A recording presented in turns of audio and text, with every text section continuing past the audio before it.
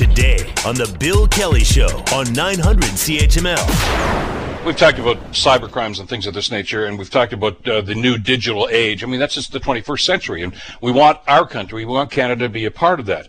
A new report, though, indicates that we could well be letting a good deal of our intellectual property just fly right out the door. Other countries are actually taking stake on what we have been inventing and developing over the last little while. It's a rather troubling story. Here to talk about it is Elliot Tepper, Emeritus Professor of Political Science at Carleton University. Elliot, a pleasure to have you back on the program, especially on a subject such as this. I mean, we want to think that we're going to be near the front of the pack when it comes to innovation and new ideas and new technology, but it doesn't do as much good if somebody else takes the patent for it, does it? Well, good morning, Bill.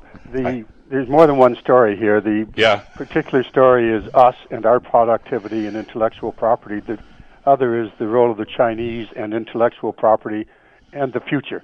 So those are two quite different but closely interrelated subjects. The first is that the newspaper headline is that Canada lets other countries come in and sign up things, and 9 out of 10 of the patent leading countries are, this is the story in the National Post, that 9 out of 10 of the countries are signing up patents in terms of numbers are foreign, particularly Chinese and American. This is all done 9 American, 9 of the 10 are either Chinese or American. Yeah, but there's nothing covert about this. This is the way our world has been working. That you can come into Canada, and we invite people in. We invite foreign investment. We look for partnerships. The fact is that very aggressive companies are coming in and in a very open and legitimate way signing up agreements that control intellectual property. There's nothing nefarious about it, except in this case it also happens to be China. And then, as we know, I want to lead off the top of this conversation. It's now day number 942 in captivity of the two Michaels in China. Let me ask you about that, because we've had a very fulsome discussion about vaccines ever since the first days of this pandemic, when we knew that they were trying to get a vaccine, and God bless them, they did it in such an extraordinarily short period of time. But there was a large hue and cry, and I think some of it justified, that, well, Canada we're not even in the race. We gave all our pharmaceutical companies away. We didn't do that. The government didn't support them. So we were at the behest of the rest of the world. The concern I've got with this story, Elliot, is the same thing going to happen with intellectual property, where we're simply letting all these other countries sign these patents for intellectual property, and we're going to be a buyer instead of a producer? Yes, that's the part of the thrust of that story, is that people have been raising the alarm for quite some time, saying Canada really doesn't have a plan about what to do with intellectual property, whereas other countries do. And China most particularly and especially does, and we can come back to that. The particularly Canadian aspect of this is that we have been apparently very slow at transforming our research capacities into business opportunities. Great universities like my own do research, and it's cutting edge, and it's globally sought after successfully in open and above board ways to gather up what should be the business opportunities based on our research. This is a long-standing issue, by the way. This is a side note, but the whole question of Canadian productivity, perhaps you should get an economist in to talk about this. The former head of Statistics Canada made a particular campaign of his. The productivity lag in Canada is closely related to the intellectual property lag, because the intellectual property lag means the future economies are being taken over by others and not by us, even though it may be based on our research. You're right. We've done a number of stories of this over the years. But we've got some incredibly brilliant people here that are doing some fabulous, innovative work at universities right across this country. You're absolutely right. The problem is, as we've talked to these economists about this, is we don't do a very good job of what they call monetizing it. In other words, where's the practical use of this concept or this idea or this product so that it can benefit the world and it can be produced, etc. We tend to just let somebody else come in and take it from there after the inventive and development ideas and let them do the monetization. Well, if that's what they're going to do, Elliot, then they're the ones who benefit from it. Yes, and we've had global champions in the past, Nortel and BlackBerry, RIM, and so forth, but then they tend to fade over time. And the separate and second aspect of this, however, is the Chinese dimension of it. The fact that it's China has made the headlines. And I think we should take a broader look at what China is up to. China is in a very systematic way, plans to dominate the economy of the future, or to put it in their terms, the commanding heights of the future economy. The global economy will be set by China. They are acquiring intellectual property. This has been a long-standing concern, again, above board, that if you go into China as a business, and remember, this is the world's second largest economy. It's dynamic. It's here. This isn't an emerging economy. It's an emerged economy. If you go in there, you have to basically sign over your intellectual property rights in order to do business in China. And again, this is all above board. Regular, ordinary methods of doing business have meant IP, intellectual property transfer to China. Then there's the other dimension, that China is on a planned global horizon, moving upwards and upwards to emerge as the dominant economy, the dominant state by the middle of this century. And there's a plan, and that's the key point that's being made by that article, and that perhaps we should pay attention to, that China has a definite and specific plan, whereas Canada does not. That article goes on to say, we try some of this, we try some of that, but we don't really have a focused way of doing business. In 2020, China released a formal plan for dominating the future in terms of setting the rules, not only just acquiring intellectual property, but also setting the rules for the use of intellectual properties in the high-tech sector. They had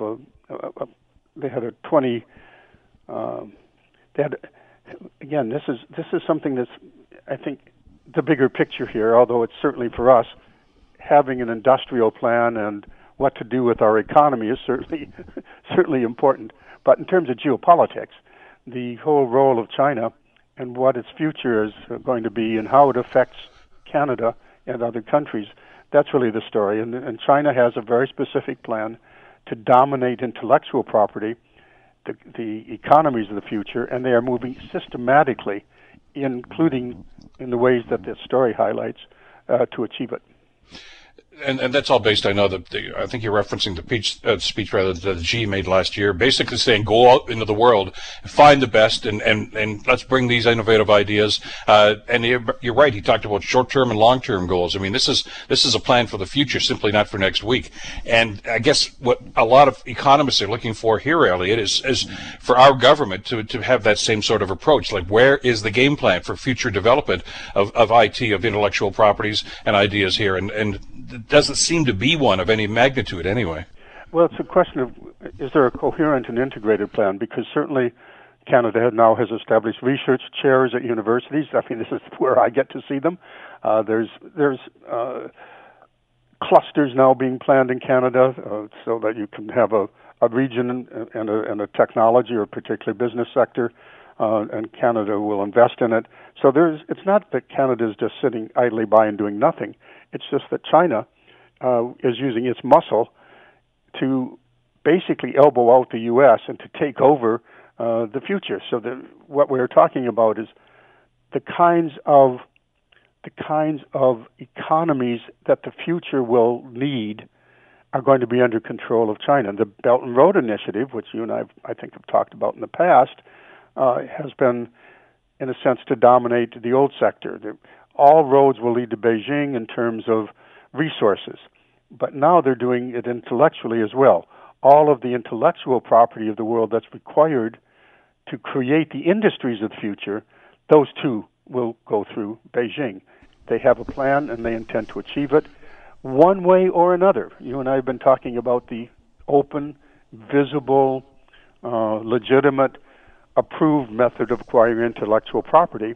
But of course, we know that China also engages in other forms of acquisition of intellectual property.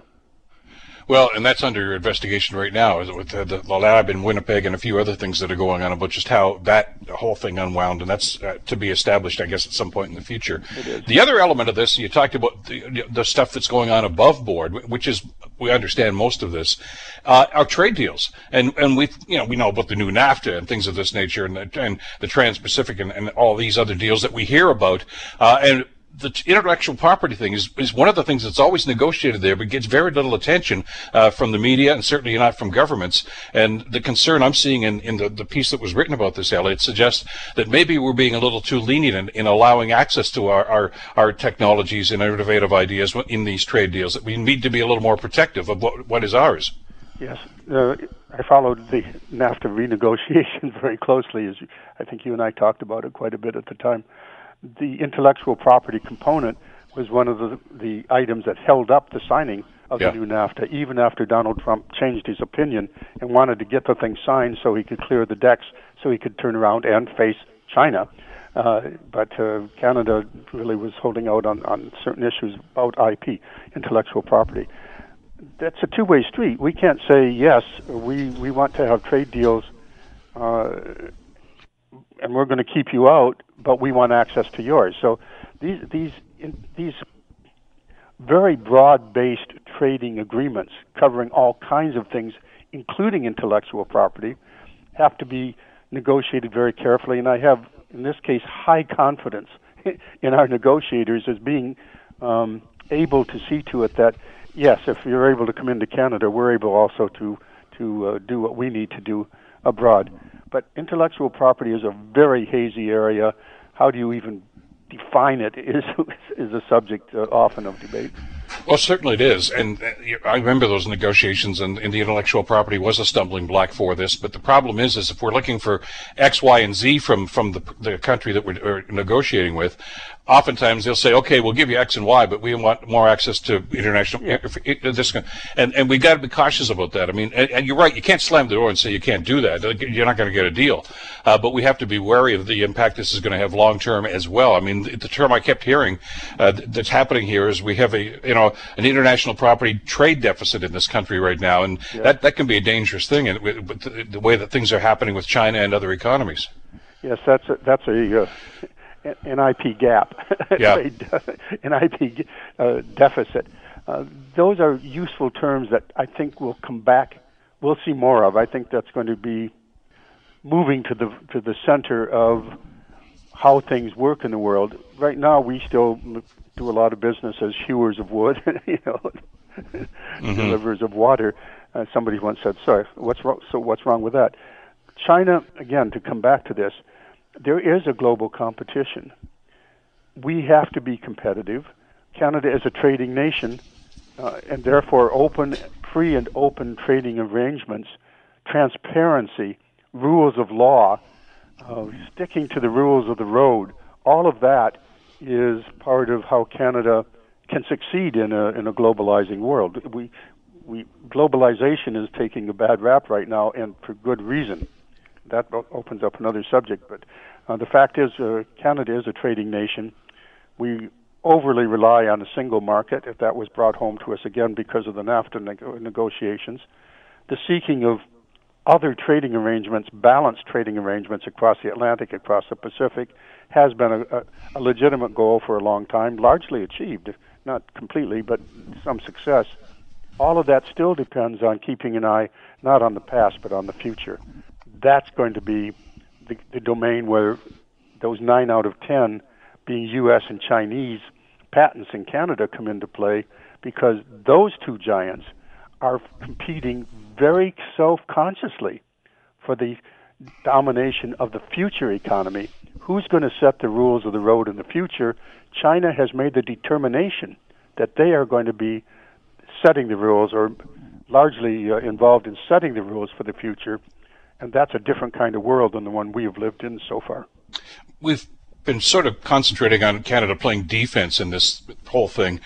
What about playing offense? What about the other side? Could we do a better job of going out and seeking some of this and better negotiation of these deals so that Canadian companies could actually be on the offensive side of this and start acquiring some high-quality IP rights from other countries?